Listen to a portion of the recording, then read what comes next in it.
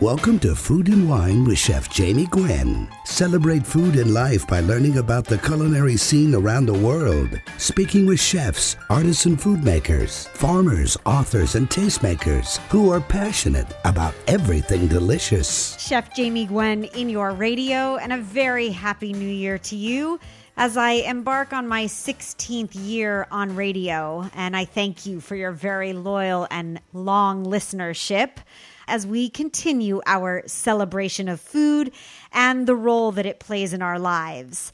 You can explore everything about gastronomy, the culture, the science, the history, the backstories, the deeper meanings that come together every time people sit down to enjoy a meal. This show is a place for people who love to cook and love to eat, and it's my goal to make your dishes come alive with flavor.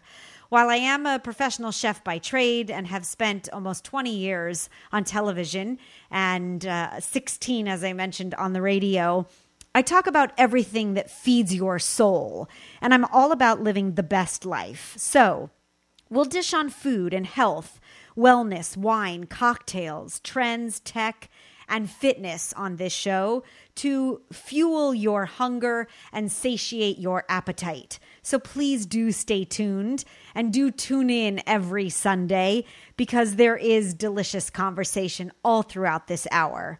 If you missed a show, you can always find podcasts on iTunes under Food and Wine with Chef Jamie Gwen.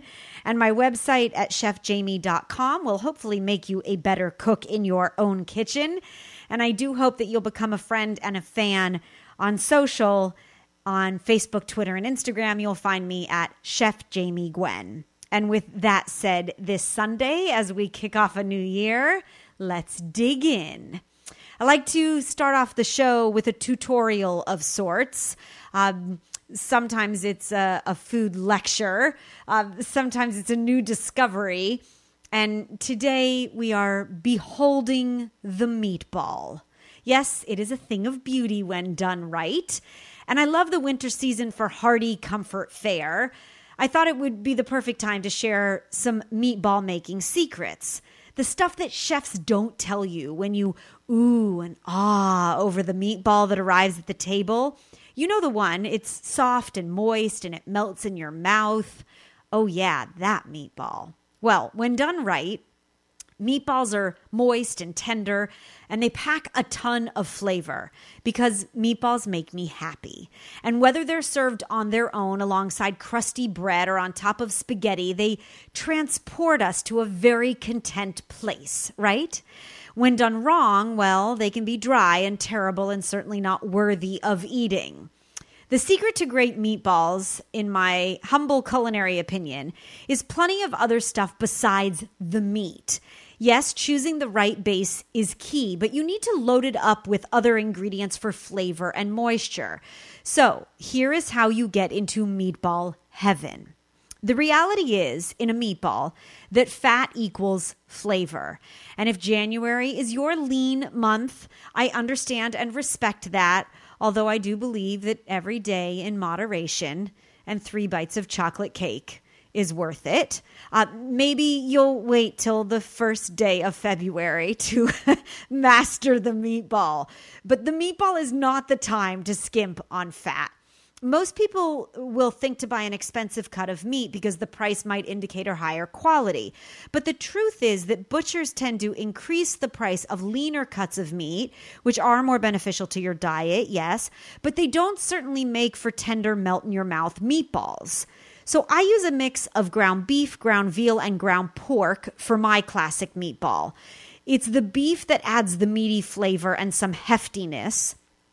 It's the veal that allows for that luscious mouthfeel.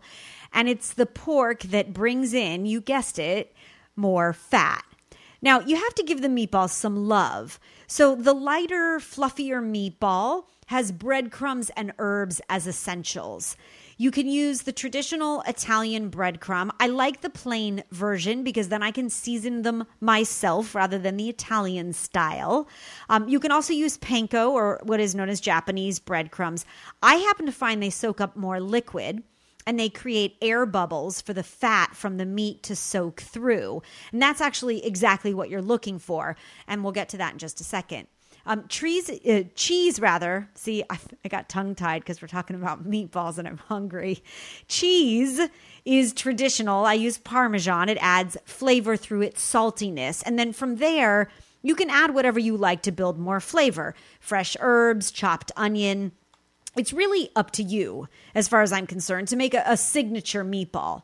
But the liquid in a meatball is key. And some great cooks use milk or water or a mix of both. But the secret is that it must be cold. So those air pockets that I alluded to just a minute ago, those are essential to what is a juicy, light meatball, not one that is dense and heavy and could, go from the bowl to the table and onto the floor. It's the cold liquid that bonds with the fat in the meat, and the fat stays solid before cooking, thus keeping the fat in the meatball, which is where you want it. So no matter what liquid you choose to use, milk or water or a mix of both, please make sure that it is ice cold. In fact, I'll add ice to the measuring cup of liquid, and then I'll strain the ice out as I pour it into the meat mixture. It's that cold liquid that creates those air pockets that when you cook the meatball gives you juiciness. And please don't overwork the mixture. The tighter you pack the meat, the firmer your meatballs will be. Now, I like to cook the meatballs twice to create a crust. I brown my meatballs in olive oil. You can brown them in a saute pan and roll them often, or you can roast them, or rather even broil them on a cookie sheet in the oven, which I find much easier. They do have one sort of flat side from where they sat, but I'm okay with that. They get all over caramelization, which is delicious. And then I throw those browned bad boys into the tomato sauce to finish cooking. Now, the best thing you can do for your next meatball or meatloaf dinner is test a patty. The secret here is that in order to know whether the meat is properly seasoned, you need to test the mixture. So you take just a tablespoon or so and you form a little small patty and you cook it quickly in a saute pan, and you can determine whether the mixture needs more salt or pepper. And by the way, this rule applies to lots of things. This will make your signature everything taste better once it gets to the table. The last thing you want to do is form all the meatballs and then find out later that they needed more salt, right? And lastly, I should mention that meatballs don't just have to be made from meat. They can be made from ground chicken during this lean and clean January. I happen to make a buffalo chicken slider that I think is absolutely killer, if I may say myself. A turkey meatball with crushed pineapple makes a delicious Caribbean slider. And it doesn't really matter what's in the meatball. Meatballs do make me happy. And now that I've told you all of my secrets, I'd love to know yours. Please email me, Jamie, Jamie, at chefjamie.com. It comes right to me, and I will gladly reply quickly.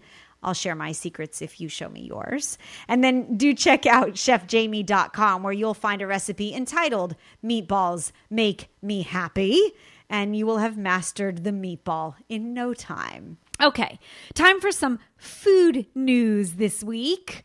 Truffle lovers, not the chocolate kind, the mushroom kind. Plenty of rain in northern Italy led to an abundant white truffle crop, which drove down prices to less than half of what they were during last year's highs. And even better news, the lower prices are apparently a win-win for both consumers and the high-end truffle hunter. So, according to the Wall Street Journal, the increased availability of white truffles has more than made up for the lower pricing, because a longtime truffle hunter in Alba, Italy, says he lowered his prices so that they could be passed along. That said, white truffles are still far from cheap, you should know. Prices at the Alba market in Italy are currently about $1,030 per pound, which actually is the lowest white truffle price for an entire year since they started tracking in 2006. So if you want to splurge, you don't need to buy the whole truffle, or find a truffle resource or a restaurant shaving truffles over pizza. and enjoy them while they're abundant. And shall we call it reasonably priced? Sure. And do stay tuned because we have a fantastic lineup for today's show. We are dishing on salt, fat, acid, and heat. Samin Nosrat here to elevate your culinary skills in just a couple of minutes. Also, before the end of the hour, Julia Ross is stopping by. She has a cure for your cravings. Perfect for the start of the year, right? So don't touch your dial. There's lots more delicious conversation and fabulous food in your radio. I'm Chef Jamie Gwen, and I'll be right back.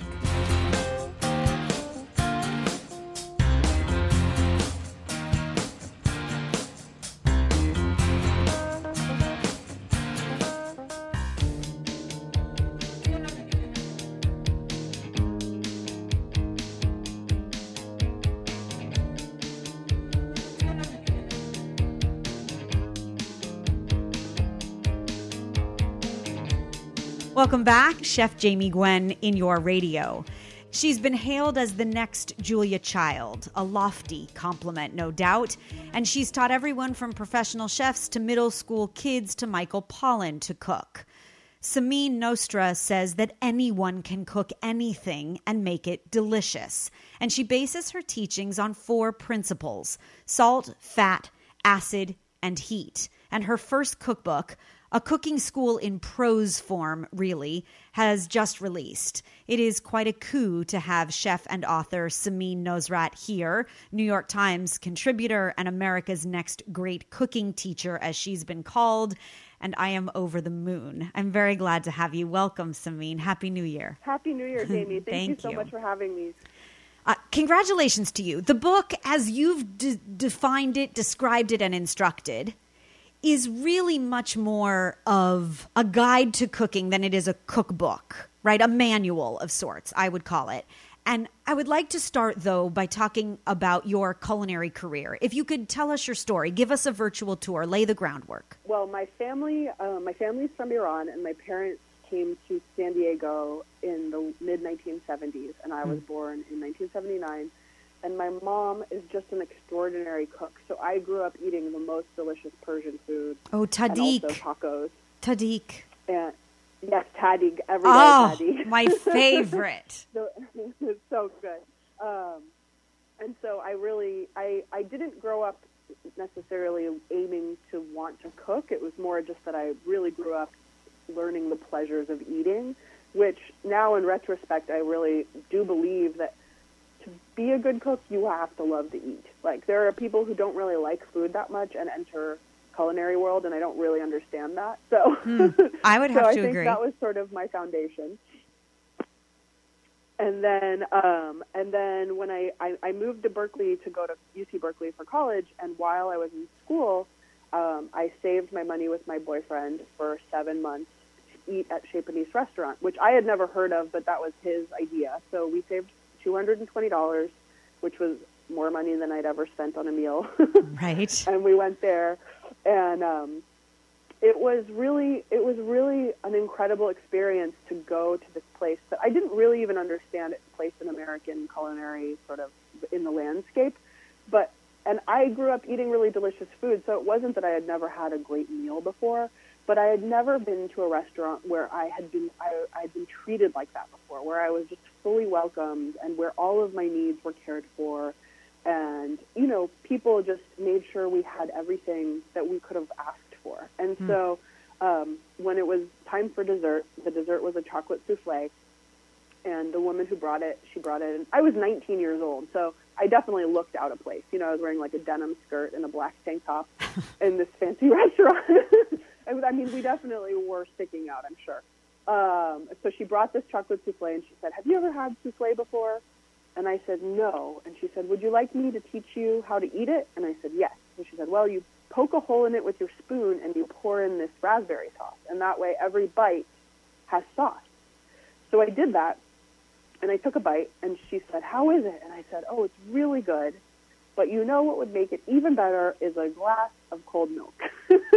And so she sort of laughed and I had no idea how rude it is in a restaurant to like tell somebody how to make their food better. Like it just didn't, I don't know. She was asking me a question. I gave her an honest answer. And I also didn't understand at that time that in fine dining, it's considered really like, childlike to ask for milk. Like even in Italy, to have milk, like a cappuccino after 10 a.m. is like for babies only. And so it's true. So she thought it was like kind of gross or whatever. But she went and she brought me the milk, and she also brought us 2 glasses of dessert wine, and sort of to teach us the refined accompaniment for the dessert. And I still maintain that like warm chocolate brownie with cold milk or chocolate chip cookie with cold milk, like it's good. Like, I will have to agree with you. Wait, and I'll take it one step further and tell you I have no issue with the shameless act of adding a couple of ice cubes to the milk. I'll even go totally. there with you. Oh, for sure. And I think there's no shame in it at all. So she brought us this dessert, and it was really nice. And I just was so inspired from that meal that I was like, I want to work in this place. I want to, and I always worked throughout college. So I wrote them a letter asking for a job as a busser, and I brought my resume in, and they said, oh, you have to bring that to the floor manager. So they like led me to the floor manager's office. And when she opened the door, it was the souffle lady. And so we sort of had this jolt of recognition, and she, I think, again, in retrospect, I imagine that she was probably desperate for help or something, because she said, oh, can you start tomorrow? Or she thought you were malleable, and she was going to make a great eater out of you one day. Yeah. Right. And so, so I started busting tables the next day, and, it's just, Chez Panisse is such an incredible, it's a sensual playland, it's just every decision there has been made with such care, and and there's things that smell beautiful and look beautiful and feel beautiful, and everything is just sort of there to really heighten your senses and make you feel really alive. And that really worked on me. And I was an English major. I wanted to graduate and become a poet, and no one had really bothered to tell me that like that's not a really like salient career path. And so just around the time it occurred to me that I would probably have to go get a job in advertising, I was now spending more time in Chez Panisse and like walking through this kitchen, and it was so inspiring that I begged them to teach me how to cook. So I started working first as a volunteer, and then as an intern, and then as the garde manger, which is sort of the beginning job. And then I worked my way up there, and I'd always wanted to go to Italy, so they arranged for me to go have an apprenticeship in Italy. And so after like probably about 3 years of working at Chez Panisse and going to Italy and working with an amazing chef who sort of was a surrogate mom to me, Benedetta Vitali, and Dario Cecchini, the amazing butcher of Tuscany, who was constantly reciting Dante and doing all this work to preserve Tuscan food heritage. I came back, and the chef who had been my mentor at Chez Panisse left to open his own Italian restaurant. So I went to go work for him. Christopher Lee. Eccolo, and, yes. I worked there for 5 years, and then when that restaurant closed in 2009, I just took the leap. I said, okay, I want to figure out a life for myself that involves writing and cooking. So and by then I had taken a class at the journalism school in Berkeley with Michael Pollan, and he was getting ready to write a book about cooking. So he hired me to teach him how to cook, and we worked together. And every week I would bring him a different idea. I'd be like, how about, I always had all these book ideas up my sleeve, and they were all really bad. Like every week, one day I said, why don't I write about teaching this gutter punk how to cook or something? He said, those ideas are really bad. But pretty quickly he noticed that I had this obsession with salt, fat, acid, and heat, and that this was sort of this like methodology that I was using to teach him how to cook. And he said, what's the deal here? What's the deal with the stuff? And I said, I always thought I would write a book about that. And he said, there you go. There's your idea. There it is. That's the thing. And you came to it through that journey. See, I think the journey is so much. I mean, we always hear about and we talk about it's not about the destination, but about the journey. And you are a testament to that. Samin, we need to take a quick break. More with chef and author Samin Nosrat. Salt, fat, acid, heat. Yes, they are all essential. We'll be back right after this.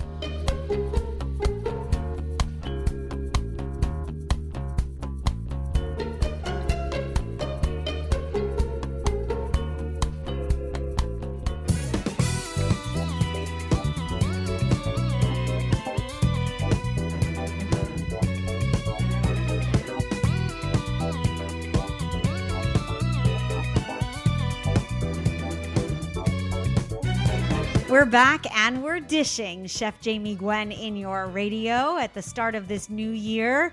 By the way, if you've just tuned in, you're late because we are learning of the culinary journey of Samin Nosrat. You've heard about her. Yes, she is considered to be the next great cooking teacher in America.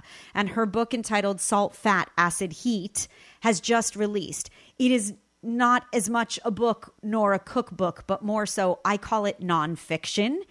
It's a start to finish read, and it will make you a better cook. And it's all about the 4 elements of good cooking. You've narrowed it down, Samin. If we master all 4, you say anyone can cook and make something delicious. Definitely. I think, thank you so much for all the kind things that you just said. But the one thing that I've noticed for myself is, when I get on the phone or just in any situation where people ask me a specific question, I just take a second to think about, this kind of, how do I answer this food question? How do I wrap my mind around this specific food problem? And all of the answers are there sort of from all of this experience. And I don't think that I'm necessarily some genius. I just think that I have done a lot. I've experienced it a lot of times. I sat at a desk for a long time trying to figure out how to articulate this stuff.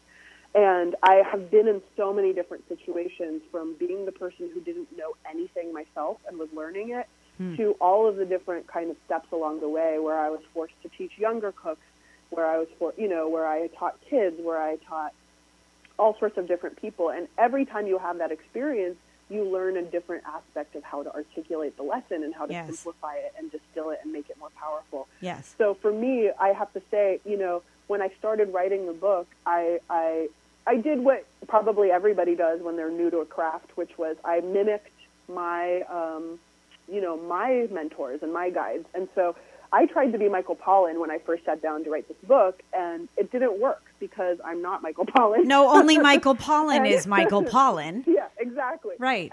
But one of the things that I really, really admire about him and the way that he's able to distill these really complicated ideas into simple language that makes sense to anyone without being condescending. His sort of trick is that he always takes the journey himself as a beginner. So, when it was Botany of Desire, he planted a garden without knowing how to do it. When it was cooked, he learned how to cook. So it's just, he takes you on this journey that he also knows nothing about. I want to discuss the 4 elements of good cooking and your lessons. So please start at the beginning. What is salt? So, salt is just that grain, that we all know mostly in the shaker, sodium chloride.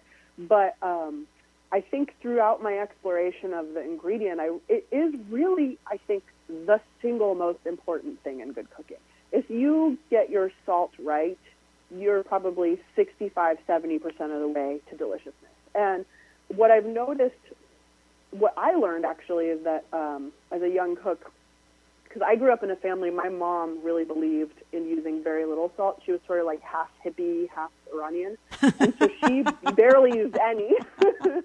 And my aunt would come over at the table and eat dinner with us. And my brothers and I just thought it was so funny that she was always shaking salt on her food, because we had no concept of what does salt even do for food? But really its main role, what it does in every sort of instance where it's used, is it enhances flavor. And it does that in a lot of different ways. But I like to think of it in a sort of a poetic way of salt makes ingredients be the most themselves that they can be.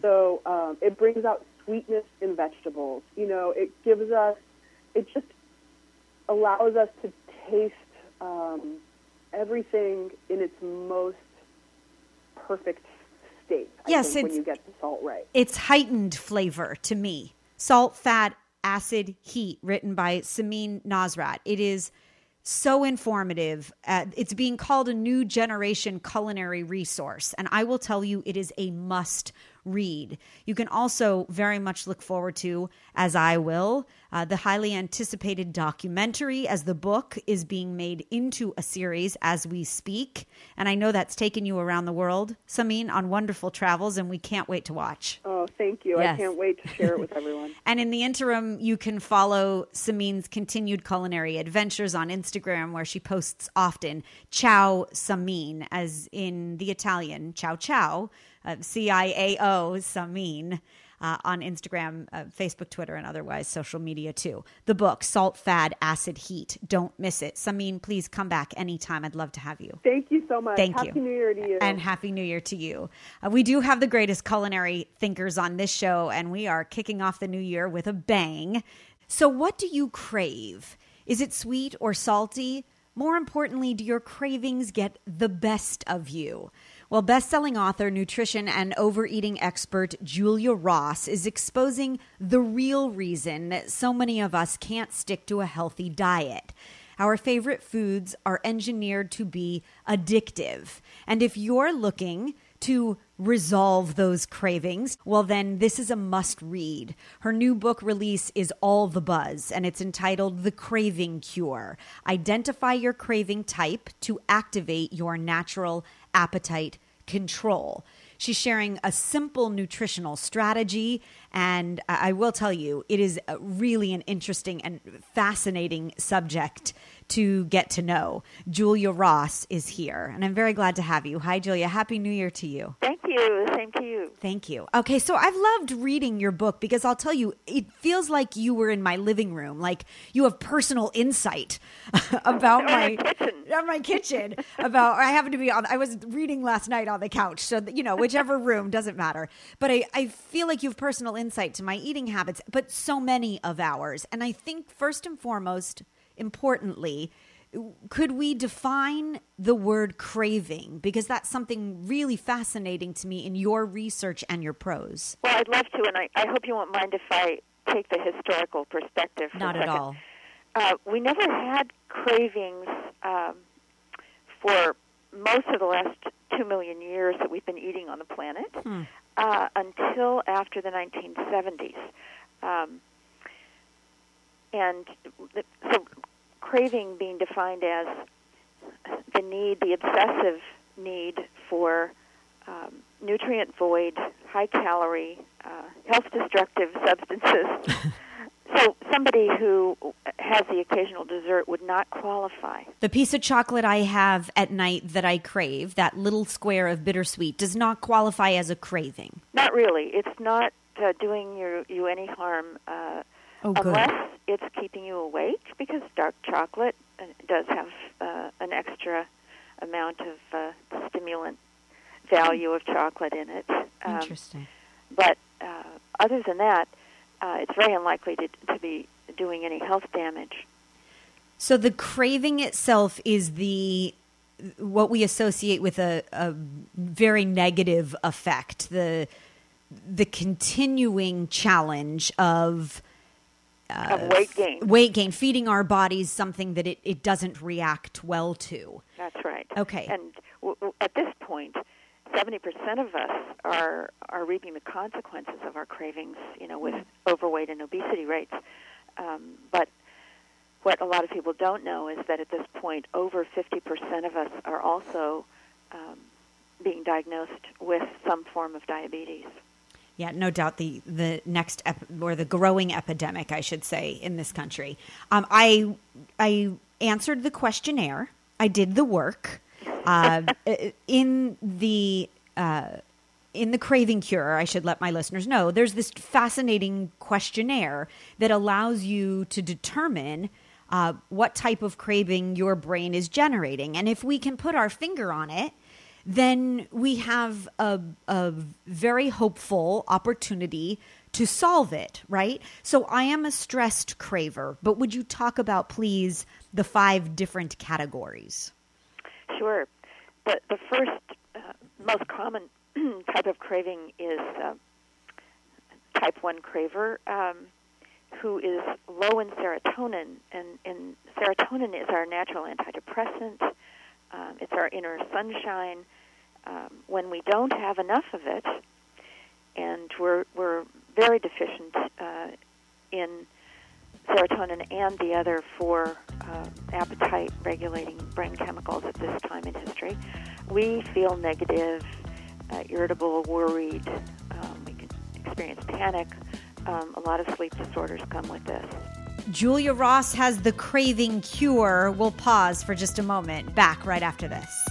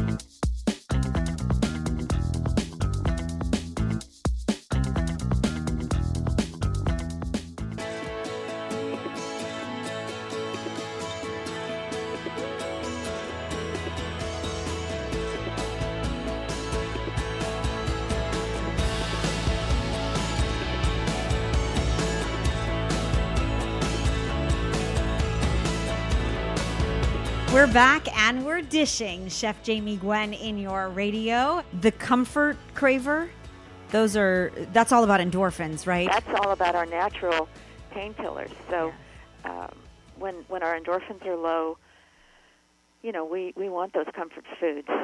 And how do we know if we're a comfort craver? Well, we have foods that we regard as our best friends.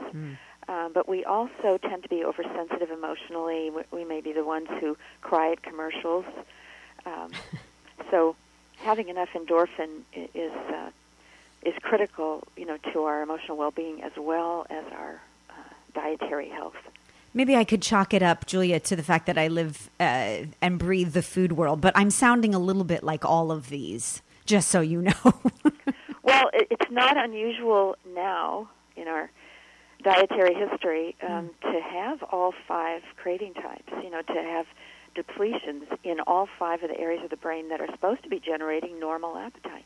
If you're a stressed craver, you crave for the relief of that pressure, right? That's right. So we're grazing while we're working on the computer late at night, yes. Trying to reach the deadline. No doubt. And then lastly, type 5 is a fatigued craver. That's the basically the caffeine and dark chocolate craver. Looking for an up. Sometimes pure sugar can do it. Jelly beans give some people that lift of energy and focus. Yes, that high. Temporarily, of course. So then the most important question is, how do you turn off the fatal attraction? Well, it turns out it's very easy. These intimidating brain chemicals, with names like endorphin, serotonin, gamma-aminobutyric acid, and so forth, are actually very simple chemicals that are made out of a single protein or amino acid. In complete proteins, there are 20 amino acids, and we make all of our body structures out of proteins, some combination of these 20. Well, we only need 5 amino acids to correct every single one of these. So each one of these parts of the brain that is malfunctioning and generating cravings will quiet and start directing us towards healthy food if it's fed just its own special amino acid. For example, type 1, the low serotonin depressed craver, all of that kind of craving and mood and sleep dysfunction can be corrected by increasing protein consumption, right, and taking a supplement of the serotonin fueling amino acid tryptophan. See, I think that is so amazing that you can identify the style of craver that you are, and that you've developed and determined how to offset that craving and turn it off, essentially. Like you say, it's so easy, and still live a good life with good food. Even your anti-craving guidelines include butter and beef, which I was thrilled to see. I mean, the restrictions are minimal if you can get to the root of it. I don't regard them as restrictions. They're actually, relaxing our restrictions. We've been so anti-protein and anti-saturated fat for so long, but right. It's important to take that historical perspective. Before 1970, when we stopped eating saturated fat so much and reduced our protein content by a third since then, we had no weight problems. And in 1960, for example, the diabetes incidence was less than 1%. Huh. It's over 50% now. Unbelievable. Well, we're certainly doing something wrong, and you are setting us right. And I thank you. It really is an incredible read, and I commend you on your research and your clinics and all the good that you're sharing. Thank you so much. Truly appreciate it. Julia Ross is a pioneer in the use of nutritional therapy for the treatment of eating disorders, addictions, and mood problems. And her new book release is a must read for anyone who wants to curb those cravings, to live the best life, because it's my goal on this show to feed your soul. And so we're doing just that. The book is called The Craving Cure, and it grants everyone access to Julia Ross's very revolutionary approach. It starts with a 5-part questionnaire, and then it specifies the amino acid supplements that are needed to curb your specific type of craving. So start off smart. Read this book. It is called The Craving Cure, and it really is quite fantastic. Julia, I wish you all the best. Thank you, Jamie. Same to you. And so that brings us to the end of another hour of ever-evolving culinary landscape. Don't miss a bit of delicious conversation with me, and feel free to weigh in. You can email me anytime, jamie@chefjamie.com, and find my shameless daily dish on Facebook, Twitter, and Instagram at Chef Jamie Gwen. Before I thank you for listening this hour, I'll leave you with my last bite, my last ounce or tidbit of gastronomic inspiration and conversation for this Sunday. We are eating lean and clean, of course, and so to wake up feeling healthier, you should make my blueberry quinoa breakfast bowls. I happen to love quinoa, the ancient grain packed with protein, so I make a big batch and I keep it in the fridge so that I can serve it as a side dish at dinner or at breakfast in a jiffy. Yes, it has big flavor and it makes the ultimate power bowl. So you combine the cooked quinoa come tomorrow morning with a handful of blueberries, a splash of milk, maybe a drizzle of honey or agave, and a pinch of cinnamon. And you just cook it in a small sauce pot. It takes about 5-8 minutes to come together because the quinoa is already cooked. And then you spoon it into a bowl and you top it with some toasted almonds, and you have a power-packed breakfast that will keep you full till lunch. And oh, it's so delicious. I will post my blueberry quinoa breakfast bowls on Facebook, Twitter, and Instagram at Chef Jamie Gwen. And I will meet you here for more scintillating conversation. I do thank you for listening. I'm Chef Jamie Gwen signing off, and I hope you continue to eat well.